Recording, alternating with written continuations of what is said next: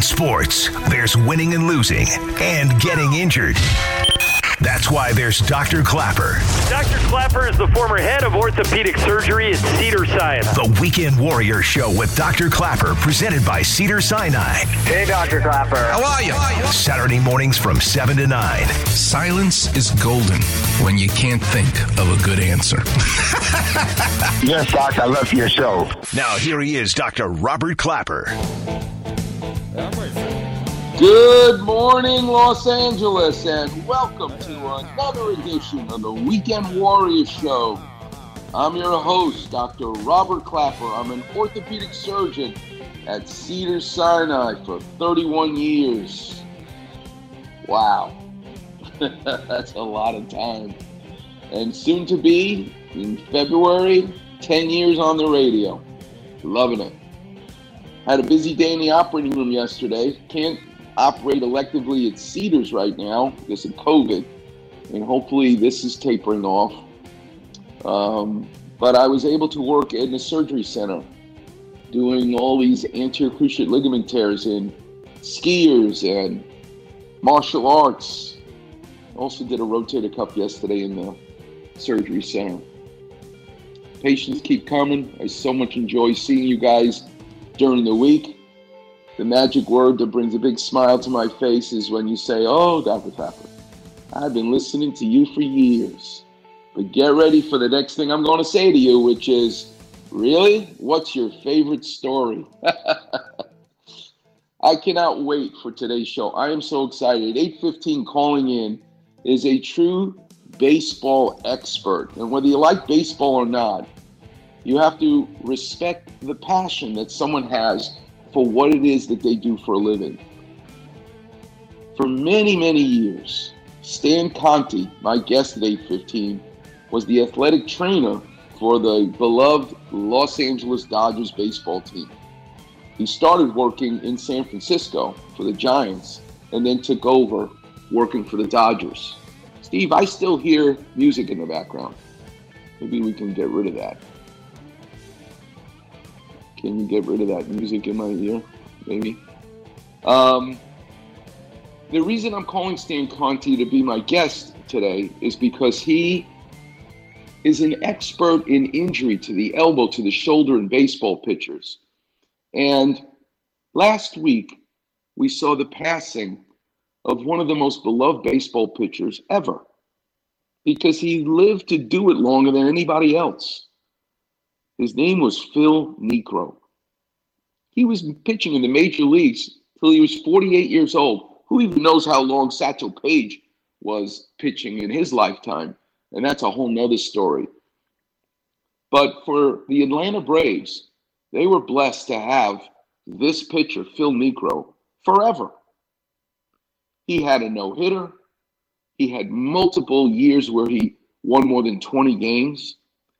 And the reason is because he threw a pitch that very few people can throw. And it's called a knuckleball.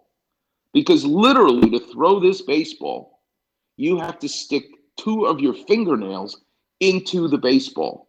Now, why would you do that? Because what Phil Niekro learned from his father as a child is that if you can master throwing this ball where you contort acrobatically your fingers like a claw into the baseball, and you don't have to throw it 100 miles an hour, which is what wears out your elbow and your shoulder as a baseball pitcher. But if you can master this pitch, you can pitch forever, it seems. And Phil Niekro practically did. But here's what I love about this pitch, the knuckleball. You throw it only 70 miles an hour, so every pitcher thinks they can smack it for a home run. But once that pitch leaves your hand, the wind and the spin influences the ball's path in a way that even the pitcher has no idea what it's going to do. The catcher has no idea what path this ball is going to take. And especially the hitter has no idea where this ball is going. How could you possibly control the chaos, especially when you start off slow and speed up into these crazy moves.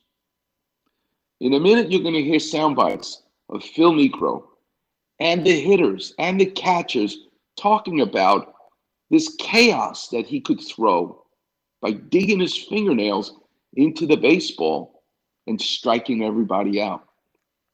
And it made me think all week, you know how much I love the world of art, the world of sports, and the world of surgery.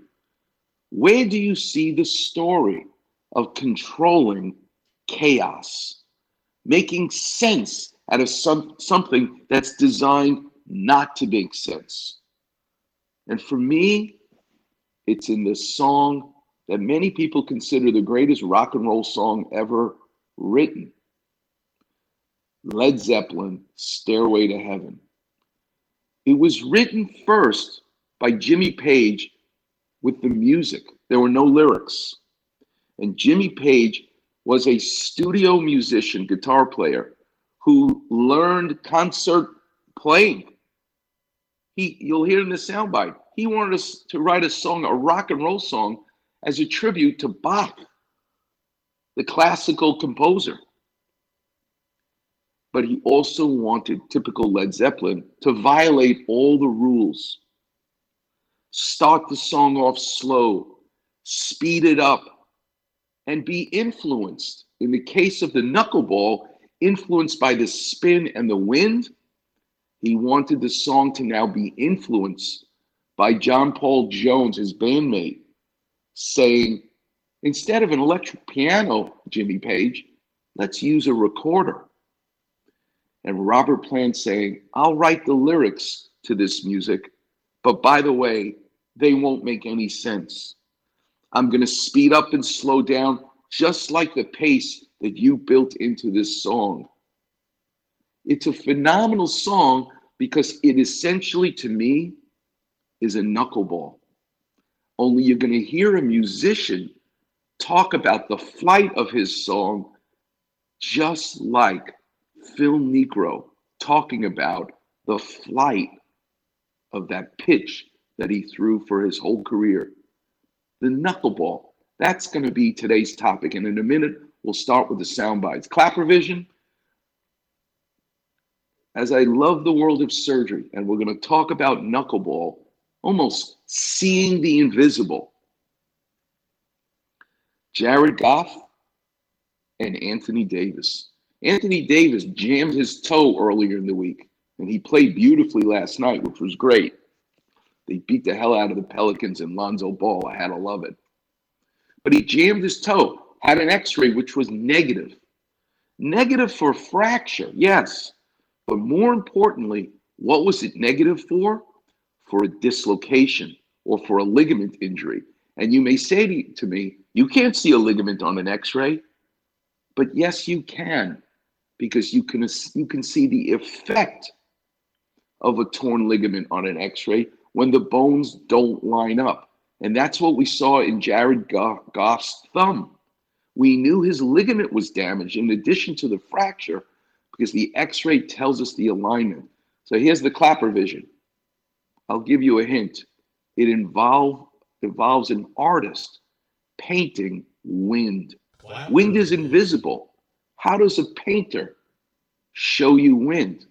That'll be the Clapper Vision a little bit later when I open the clinic. But let's get right into today's sound bites. Let's go to the story of Phil Niekro and his knuckleball pitch that he throws but has no idea where it's going to end up. Number one. No one ever told me that I can't throw a knuckleball when I was 10 or 11 years old. So I just, after year, playing catch with my dad in the backyard, and it was the pitch that I could get guys out when we choosed up sides, and it was the pitch that got me on the varsity team when I was a freshman. That was the pitch that I could throw when I was growing up, and no one said that you couldn't do it. Now listen carefully, and I'll tell you, he's showing you how he throws it. He takes his thumb and his ring finger to cradle the ball.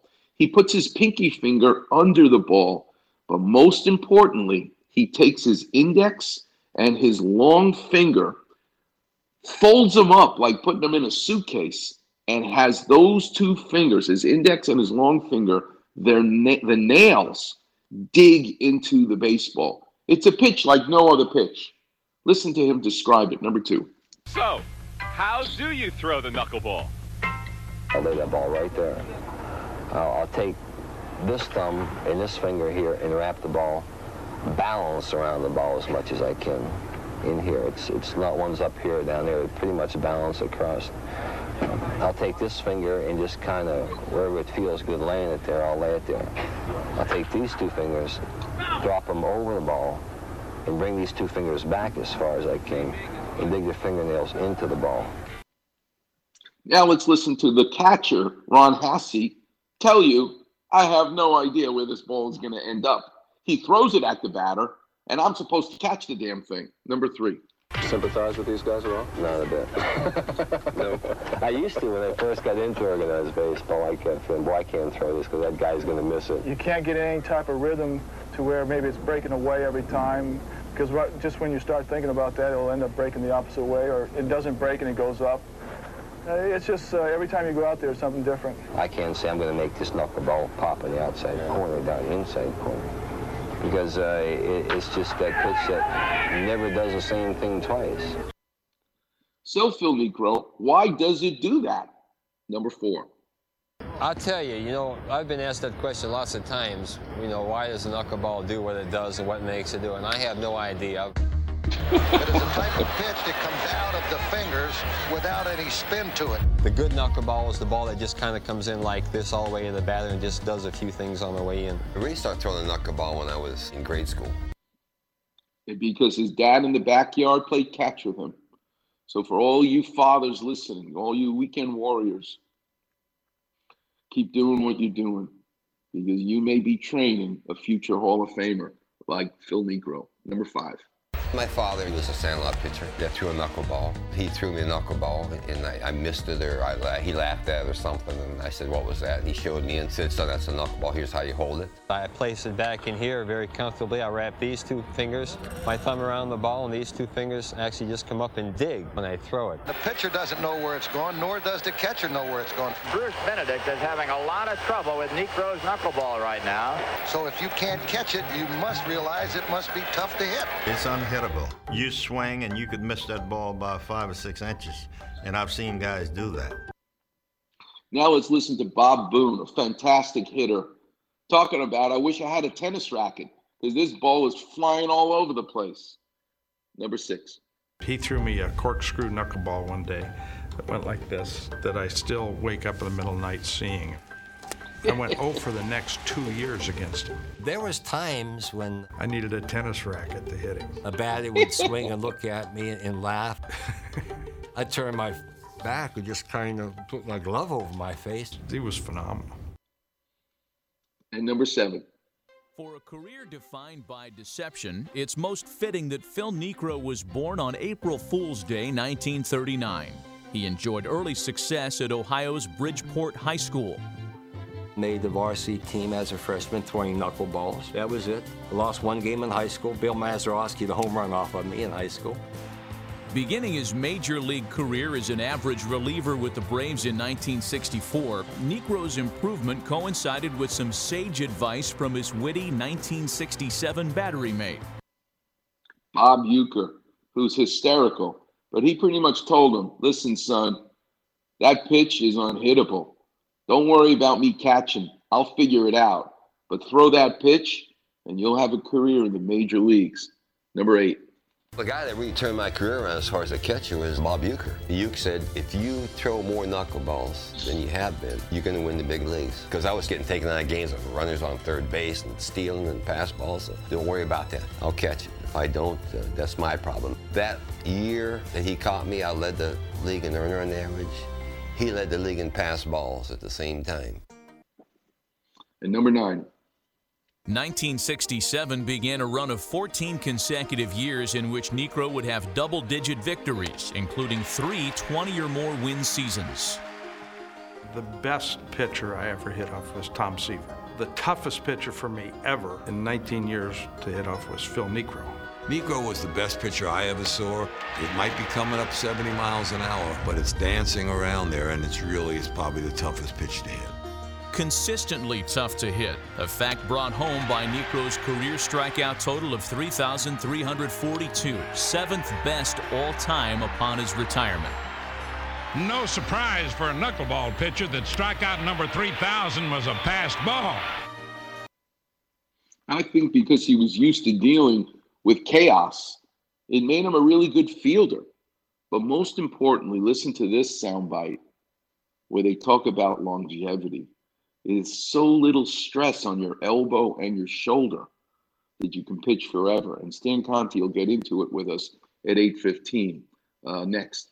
Phil was an accomplished fielder, earning 5 Gold Gloves while pitching for 4 organizations over 24 seasons. Knuckleball, great play by Niekro. That's how you get to be 48 and still pitch in the big leagues. Knucksy holds the all-time record for most wins as a 40-year-old with 121, while his 245 career complete games also speak to his amazing durability. And for me, I just love hearing this guy's voice. It's Phil Rizzuto, because for a couple of years he played for the Yankees, Phil Niekro.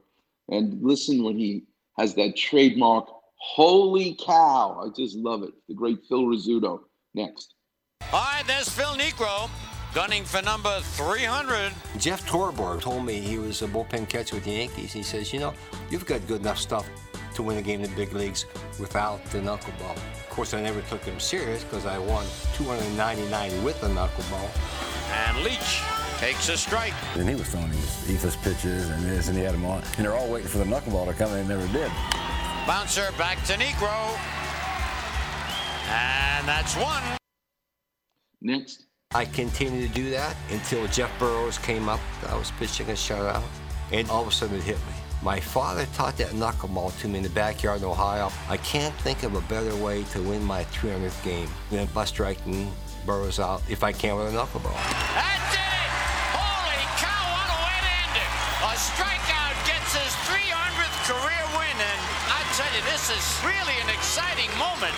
The brothers hugging, and that is really an emotional moment. Now I want you all to pay attention, because coming up next, you're going to hear the knuckleball. This free-spirited, I don't know where it's going. I'm going to violate all the rules. It's going to soar, speed up, slow down. I'm not throwing it fast. It's not a rock and roll song like Layla, which starts off powerful. No, I'm going to write it slow. But when you hear Jimmy Page talk about Stairway to Heaven, I want you to think about if the baseball that Phil Niekro could talk, this is what it would sound like. Coming up next on the Weekend Warrior Show here on 710 ESPN.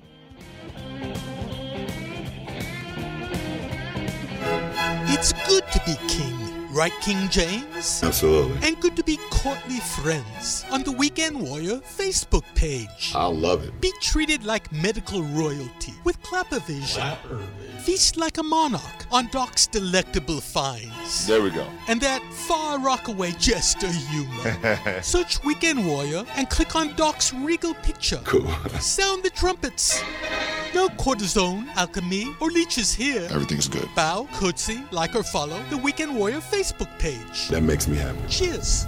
What's going on? It's Max. You know there's no better way to start your Saturday morning than with my friend Dr. Clapper and the Weekend Warrior Show. What's going on, LA? This is Kobe Bryant. Magandang umaga. Start your weekend off right. Listening to the Weekend Warrior Show with Dr. Clapper. Umi ihi bang pasyente mo. Every Saturday morning from 7 to 9 a.m. on ESPN, 710, home of your Los Angeles Lakers.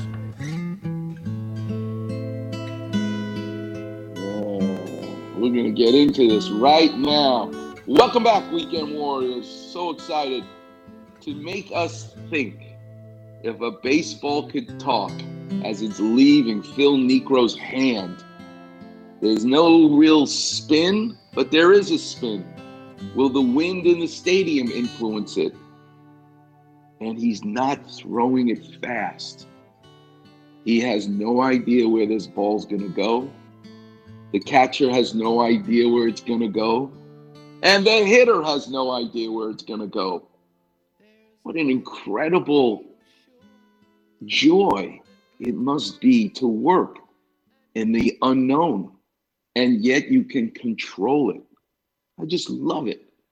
The number, by the way, is 877-710-ESPN. I want to get into the clinic. I want to take you into surgery this week as well. And I also want you to know that God bless Cedars-Sinai, and I'm so proud to work there for 31 years. Here I am, an orthopedic surgeon, but I'm going to be deployed as a doctor giving vaccine shots. I cannot wait. I get my second shot this week, and then I'm going to be giving shots to the nurses, to the employees, and I hope soon to you, the Weekend Warriors, as well. Even though I'm operating on people's hips and knees and shoulders, let the nurses be there to take care of the patients. Let someone like me give the shots. I can do that. We're all in this together, Weekend Warriors. And thanks so much for telling your friends and your family about the show. Let's listen to Jimmy Page talk about this incredibly iconic song he wrote in 1970 as part of Led Zeppelin. Number one.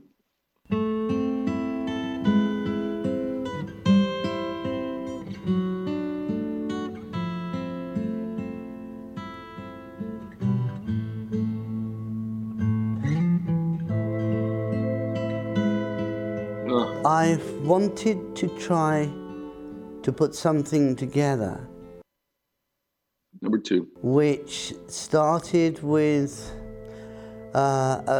quite a fragile, exposed acoustic guitar playing in sort of style of a poor man's bourrée by Bach, that sort of aspect. As far as the instrumentation goes, there are going to be there's recorders to the early part, which gives it a sort of slightly medieval feel. It's a slow start. It's a rock and roll song with such a slow. It's the knuckleball. It's 70 miles an hour. It's 30 miles an hour less than what a fastball is. But that's just the beginning of the pitch. Now it's going to be influenced as it's leaving the pitcher's hand by all kinds of features. The threads on the baseball itself, how it deals with the wind. It's going to be influenced in its path. Well, guess what? John Paul Jones, listening to Jimmy Page's song, says, I don't want an electric piano. Jimmy Page, you should use the recorder. And he listens to him. Number three. There's a lady who's sure all that glitters is gold, and she's buying a stairway to heaven. That was an idea of John Paul Jones's to put the recorders on, and he played the recorders. When I actually had the idea for Stairway, that wasn't necessary. I wasn't thinking recorders. I was thinking more the texture of actually the electric piano. When the knuckleball is in its path from the mound to the batter, Jimmy Page is talking about layers unfolding.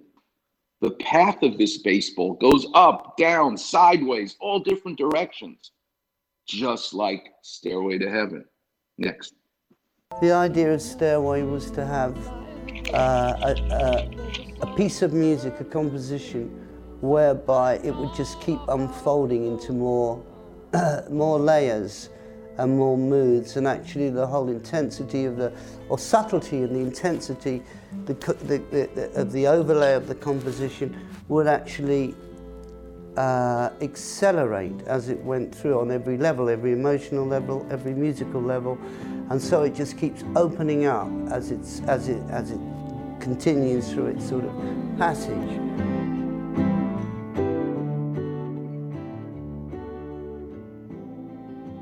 Opening up as it continues through its passage.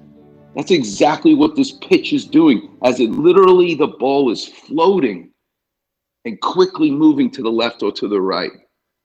Here's the other influence of that baseball floating in the air, the wind, the spin. Robert Plant, there's no lyrics to the song. Jimmy Page plays this slow start, speeding up song to Robert Plant. This is 1970. Robert Plant sits down in a chair in front of Jimmy Page, and flying out of his head, the lyrics immediately come to him for this complicated, tricky song. Number 5. Robert was magnificent with his input of lyrics to the music of Led Zeppelin anyway. This was during the period that we were at Headley Grange that the thing was put together. It was slightly complicated to be doing this whole thing without a vocal, because at the time there weren't any lyrics, and this was the backbone of what the song was intended to be, and the whole of the running order from the beginning to the end was sort of mapped out. It was tricky. It was a tricky thing to do because there's a lot of music and changes in it. Music and changes in it. It's floating in space. But to Robert Plant, it was easy. He could see it like a marble sculptor. He could see the figure trapped in a block of stone and literally sat down and wrote 90% of the words in a single moment. Number 6. I remember during that period, Robert was sort of sitting down, leaning against the wall, and he was just sort of writing. I won't never forget that image of him doing that. We do a run through of it from beginning to end with the guitar opening, as we all know. And then Robert comes up and starts to pitch in and sing. And I tell you, it must have been 90% of the lyrics were already done.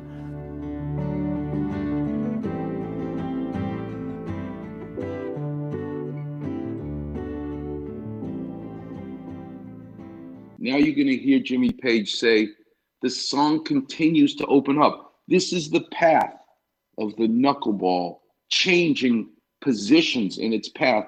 God bless the catcher and the batter. This thing is moving in a way they have no idea where it's going to go.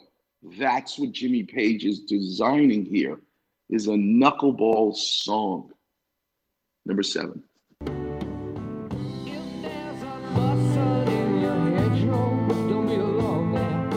And so everything is starting to open up on this map, on this journey through. And all of this stuff was planned, you know, it wasn't just an accident or everyone chipping in. It was just, it really was a sort of design.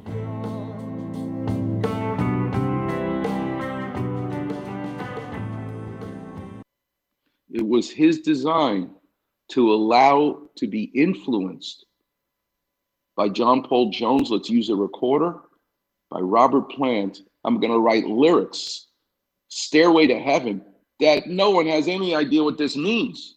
It just sounds great, but it makes the song, obviously. Now here, this next soundbite is fascinating. How come no one else throws the knuckleball? Because it violates all the rules of baseball, where you need to control and pick your spot as a pitcher to strike out the batter. You need to control the ball, whether it's a fastball, a slider, a curveball. Believe me, Orel Hershiser, Clayton Kershaw, these guys are the best ever, like Sandy Koufax, because they could pick a spot and put the ball there. Phil Niekro had no clue where this ball was going to go. He's violating the rule of being a baseball pitcher. But Jimmy Page does the same thing. He's a studio musician, and he's taught, don't speed up in the middle at the end of the song. He violates the rule. And that's why this song is so different and so special. Number 8. One of the cardinal rules when I was a studio musician was that you didn't speed up.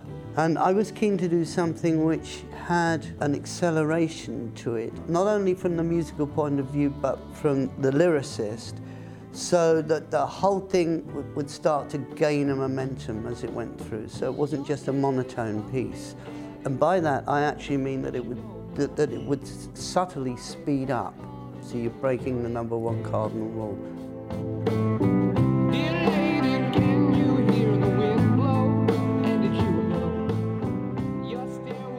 And coming up next, this next soundbite, listen to when Jimmy Page uses the term soar. He's talking about a song, for God's sake. Songs don't soar, but yes, they do when you realize he's writing a path. He's writing the path of a free-spirited baseball that's going to be influenced by the wind. That's where the soaring comes from. It's just a beautiful analogy to me. I just couldn't wait to do this show today because of marrying a baseball pitcher like Phil Niekro with a songwriter of some of the greatest rock and roll songs of all time, Jimmy Page. But in many ways, they're the same guy. Number 9.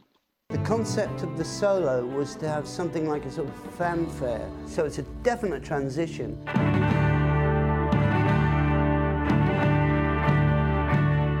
So it comes in with a fanfare to introduce this solo, and the solo is just going to soar right through.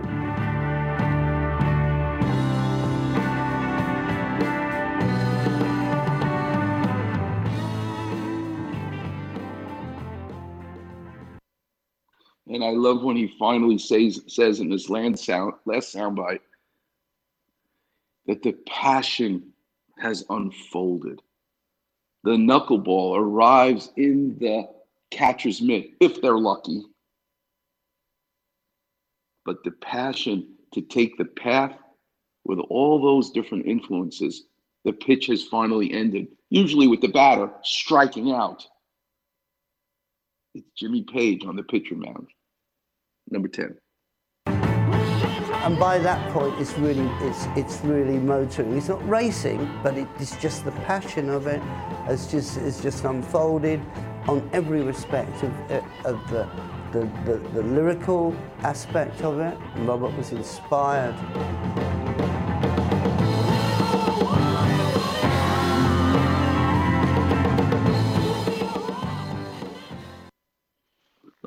So much fun.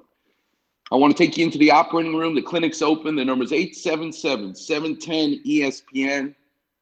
I took care of a young boy this week, 20 years old. He's a man who had another surgeon put stitches in his meniscus. He did a meniscus repair because he was so young.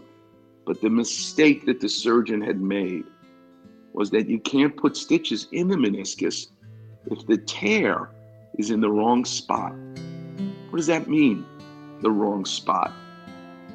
When do you trim the meniscus? When do you put stitches in it? When is it appropriate? You have to know the anatomy and understand the anatomy of an injury, uniquely in the knee. I'll explain more with some Clapper vision coming up next, and I'll take your calls. The number is 877-710-ESPN, but I also want to talk about another knuckleball pitcher in art, and his name is Bob Dylan. We'll get into it coming up next on the Weekend Warriors Show here on 710 ESPN. Get smart. Just what are you getting at? Check out the Weekend Warrior Facebook page. Like this. Medical advice from Cedars-Sinai, head of orthopedic surgery. Are you kidding? With a far rockaway attitude and a little drizzle of mozzarella. Well, it's important to me. Search Weekend Warrior in the space bar. Like this. And click on Doc's picture. I see. Like, follow, and enjoy the Weekend Warrior Facebook page. This is Keyshawn in the morning. My man, Dr. Clapper, in the Weekend Warrior Show starts your Saturday morning. Join the doc from 7 to 9 a.m. What's going on, LA? This is Kobe Bryant. My mother is kvelling in heaven right now when you say that. Start your weekend off right. Listening to the Weekend Warrior Show with Dr. Clapper. I'm Belly Slater. Thank you. Every Saturday morning from 7 to 9 a.m. on ESPN, 710, home of your Los Angeles Lakers.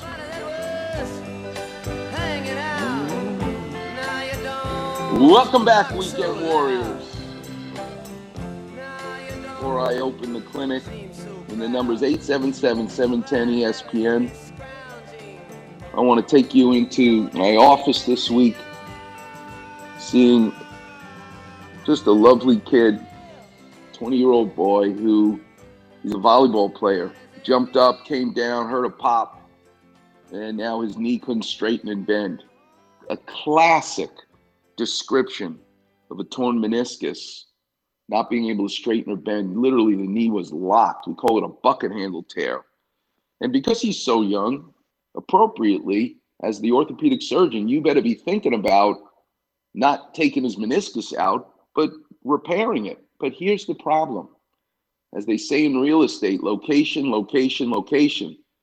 Where exactly is the tear? Because depending on where the meniscus is torn, you're going to succeed or not succeed. And this young kid actually had this done to both his knees, and both of them were still painful 2 years after his surgery. So he ends up in my office. I do an MRI, and what do you see? That he still has a tear in his meniscus. For 2 years after surgery, he's walking around with pain and swelling. He can straighten and bend his knee, but not without pain, and he ain't playing volleyball anymore. So my Klapper vision for your meniscus, you've heard me say this before, is a slice of apple pie. The crust, thick area of the slice of apple pie is rich in blood supply. And if you have a tear that goes straight up from top to bottom where the crust is, those are the meniscus tears that do well when you put a stitch in when they're torn. But if the tear in the meniscus is closer to the tip of the slice of apple pie, the circulation, the blood supply is terrible. And if you try to put stitches and repair it, there's not enough circulation in the meniscus to heal it. It will fail. And that's what happened to this young boy. And what I did was I took him to surgery, took the stitches out arthroscopically, cleaned up the torn sandpaper tip of the slice of apple pie, but I left the crust. He still has a cushion. It's just not as fat as it used to be, but it's more than enough that you need to not get arthritis in the future. And more importantly, you no longer have pain. What a pleasure it was to see him back after the surgery I did, the first surgery I didn't do on him 2 years ago. I think it was done in New England someplace. But to be able to take care of him now that he was home from school and give him a knee that doesn't hurt for the first time in 2 years. So not all meniscus tears are the same and should be treated the same. And I will tell you, if you're 40 or older and you come to me with a torn meniscus and you have full extension and full flexion, I might be the lone voice, the only opinion that you'll see who's going to tell you, leave it alone. Go get the book that Linda Huey and I wrote called Heal Your Knees. You'll learn about the meniscus and the location for the tears. And I'm not trying to be a contrarian. In my heart, I believe it. I want you not to have surgery, even though I'm a busy surgeon. Because if you're over 40, okay, maybe it's not a perfect meniscus anymore. Father Time has invaded your knee. But I'd rather you keep that not so great meniscus than let someone take it out. But this is why the history, the physical exam, the location of the tear, all of these things make a difference. And why shooting it with cortisone makes no sense at all to me, and actually inhibits the ultimate healing that could take place. So I know all of you are out there, my disciples, but at least you now understand, no, doctor, I don't want a cortisone shot. I don't want you sticking a needle in my knee. You fight back. That's hopefully, after 10 years of being on the radio, is my contribution for you to ask the right questions. Why? What's the side effect? What happens if I do this? Today's topic, and I cannot wait to talk to Stan Conti at 8:15, is all about Phil Niekro and the knuckleball.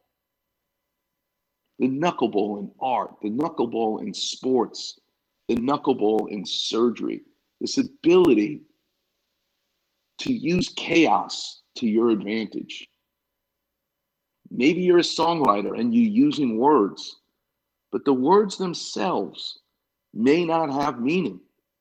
You may just be using the word because you just like the way the word sounds. It rhymes with another word. You just heard me talk about Jimmy Page and Led Zeppelin and Stairway to Heaven. And the path that the knuckleball pitch takes, that the pitcher, the catcher, and the hitter have no idea where it's going to go. It reminds me of this beautiful interview the late, great Ed Bradley from 60 Minutes had with Bob Dylan. And Bob Dylan constantly being told, you're the spokesperson for our generation. And Bob Dylan would say, no, I'm not. I'm just a songwriter. I'm not writing sermons. I'm just writing songs. And Ed Bradley going, too bad.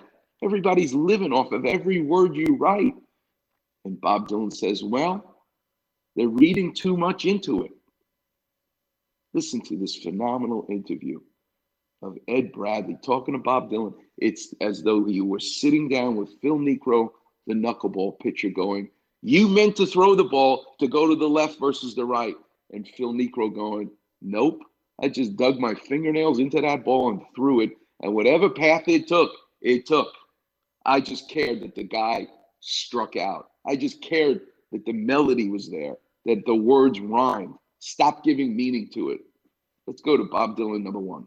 I know that, and I accept, you don't see yourself as the voice of that generation. But some of your songs did stop people cold, you know, and they saw them as anthems, and they saw them as protest songs. It had that meaning for them. It was important in their lives. It sparked a movement. I mean, you may not have seen it that way, but that's the way it was for them. How do you reconcile those two things?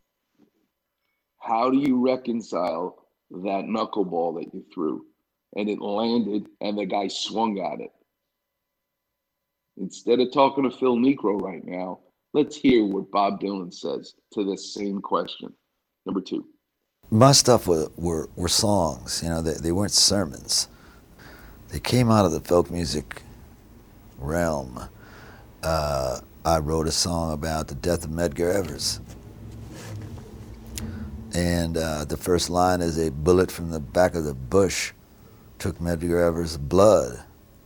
You know, a finger fired the trigger to his name. But the point I'm trying to make is that it's all in the alliteration of the lines. This is what an artist sounds like when you talk to them. I love talking to artists. I love being an artist. Number three. It's true, it's written about somebody, and it's true, it's written about a real thing, but it's also done with a rhythm and a certain type of poetic nuance that I don't know how I derived that. I got all that into a particular song like that. Just love it. The great Bob Dylan trying to explain what it's like to be an artist. Phil Niekro saying, I have no idea where that ball's going.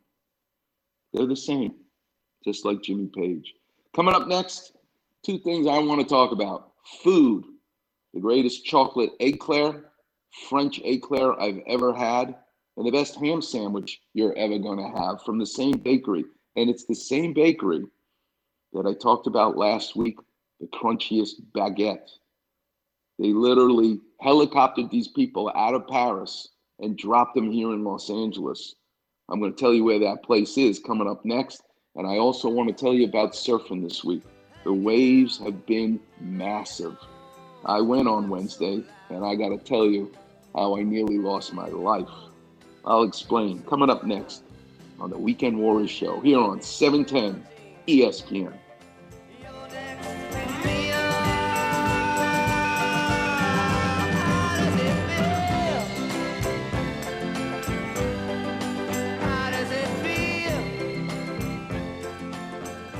Weekend Warriors on Facebook. Didn't you get the memo? Quickly hear Clapper's crazy kitchen stories. Easily find different callers' aches and pain issues. Right, I get it. Search Weekend Warrior in the search bar and click on Doc's picture. Who are you again? Voila! Like, follow, and enjoy the Weekend Warrior Facebook page. You're listening to the Weekend Warrior Show, presented by Cedars-Sinai. What's going on, LA? This is Kobe Bryant. Oh, my God. That's amazing. Start your weekend off right. Listening to the Weekend Warrior Show with Dr. Clapper. Google the Guggenheim. Every Saturday morning from 7 to 9 a.m. on ESPN, 710, home of your Los Angeles Lakers. Welcome back, Weekend Warriors. The number is 877-710-ESPN. All week long, people are coming to me saying, when will I know it's time to say yes to surgery? Here are the 2 tipping points I like to tell people. For your knee, your hip, your shoulder, whatever it is that ails you. Obviously, if it's a fracture or a dislocation, that's easy. You got to do it right away. But very few things need to be done right away. When is it the right time? And here's what I like to tell people. There's 2 tipping points. One, when it just gets to the point, for example, in your knee. Yeah, you're limping. Yeah, it's swollen. But when the destruction of the cartilage gets so bad that the 2 pieces, your femur and your tibia, that make up your knee joint, they're so arthritic that the pieces don't fit like they should anymore. The male-female fit, concave joint, fitting into the convex joint. Your knee starts to feel unstable. It buckles. It gives out on you. People literally feel like they're going to fall. Okay, it's time to fix your knee. Here's the second reason for you to come and say, I want to be like that woman in the video. If you go on the website, my website, you'll see a woman riding her bicycle in her neighborhood the day after her knee implant. It's amazing. They'll come to me, I want to be like that lady. Good.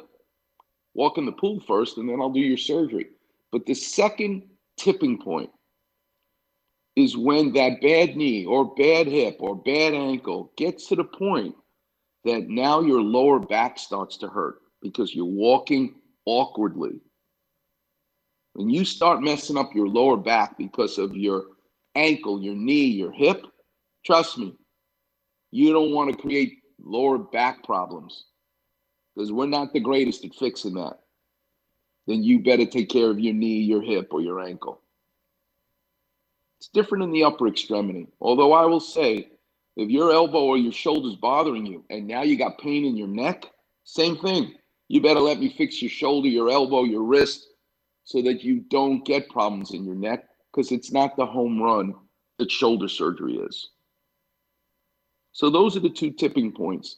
Your knee is buckling, giving out on you, or now you're starting to get back pain, then it's time to fix your knee or your hip. Last week, I talked about the best baguette, crunchy, that I've ever had. Well, lo and behold, this bakery, they not only make pastries, the best French chocolate eclair I've ever had is at this bakery. My mouth is watering already. Oh my God. But they make the best sandwich. I think I'm going to go there today after the show. Because the bread is the baguette. That's what the sandwich is on. And that, if that's not even enough, that is. But you and I, in America, in Los Angeles, if you're going to have a ham sandwich, you're going to put lots of ham in it. Well, they put 1 slice of ham. Literally, that's it. That's what they do in France. You just get 1 thin slice. But they don't use mustard or mayonnaise or anything else as an accoutrement. You know what they put on the crunchiest baguette you've ever had? They put French butter. As we say in New York, butter. There's butter on that baguette, a thin slice of ham, and sour dill vinegar, tiny pickles, gherkin pickles are inside the sandwich. You get the crunch of the crust, the crunch of the pickle, the absolute creamy taste of this butter that we don't have in America.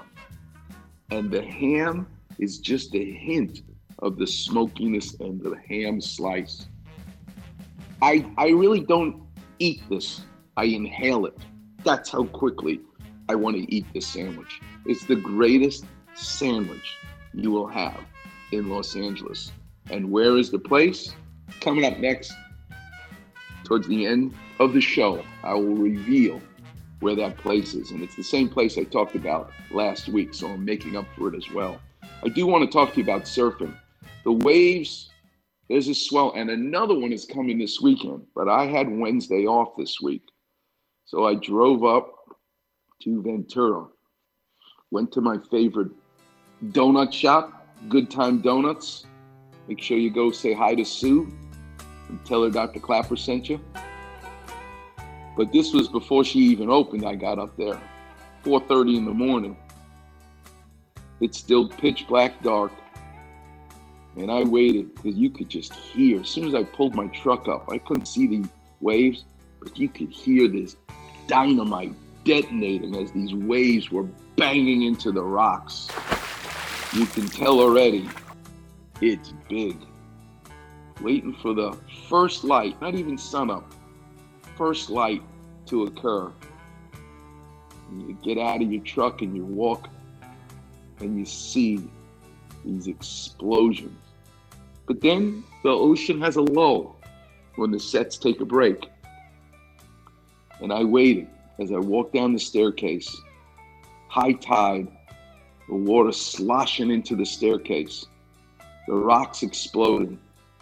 But there was a momentary lull, and I jumped on my board and I paddled as fast as I could because I know that it's a matter of a few minutes before the horizon will light up with 3-story apartment buildings, and I better not be caught inside from those giant waves. So I paddled, and I got way out, and then the set came in. But I was safe now.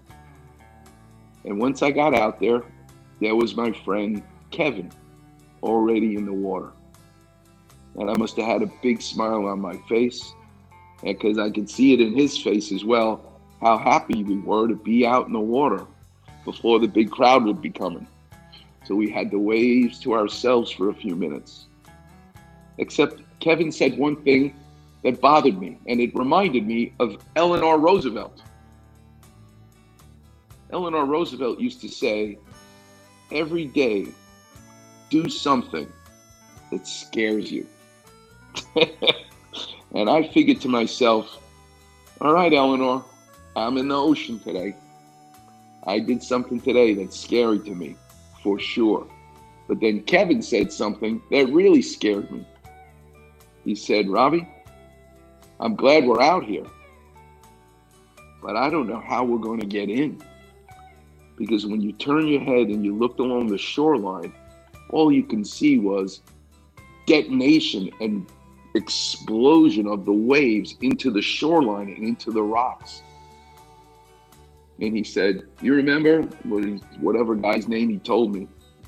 Yeah, he was out on Monday. He broke his hip. I'm going, oh my God. Dr. Clapper. Oh, at least I can fix that, but I can't fix my own hip fracture. But that's all I started to think about was, great, I'm going to catch all these waves, but how am I going to get in? I was out for about an hour and a half, and I only caught 3 waves. But on that last wave, I said, I got to figure out how to get in. And I timed it where the lull would be there again, and I let the water wash me all the way up the staircase. And I leaped with my board under my right arm onto the stair and ran out of the ocean. It was awesome. We'll see what happens tomorrow. I'll let you know next week. All right, coming up next, I'm going to tell some stories about controlling the chaos in life, in sports, in art, and in surgery. We all got to do it, particularly now in a pandemic. How do you control the chaos? I'll teach you a little bit. Coming up next on the Weekend Warriors Show here on 710 ESPN.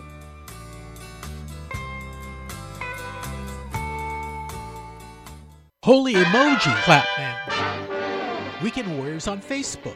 Holy slip disc. That's right, Robin. Hear listeners talk about their aches and pains. Holy hamstrings. Along with Doc's Clapper Vision. Breathe deeply. And advice to callers. On your toes, Robin. So like, follow, and enjoy a wise decision. The Weekend Warrior Facebook page. Frankly, I can think of nothing more stimulating.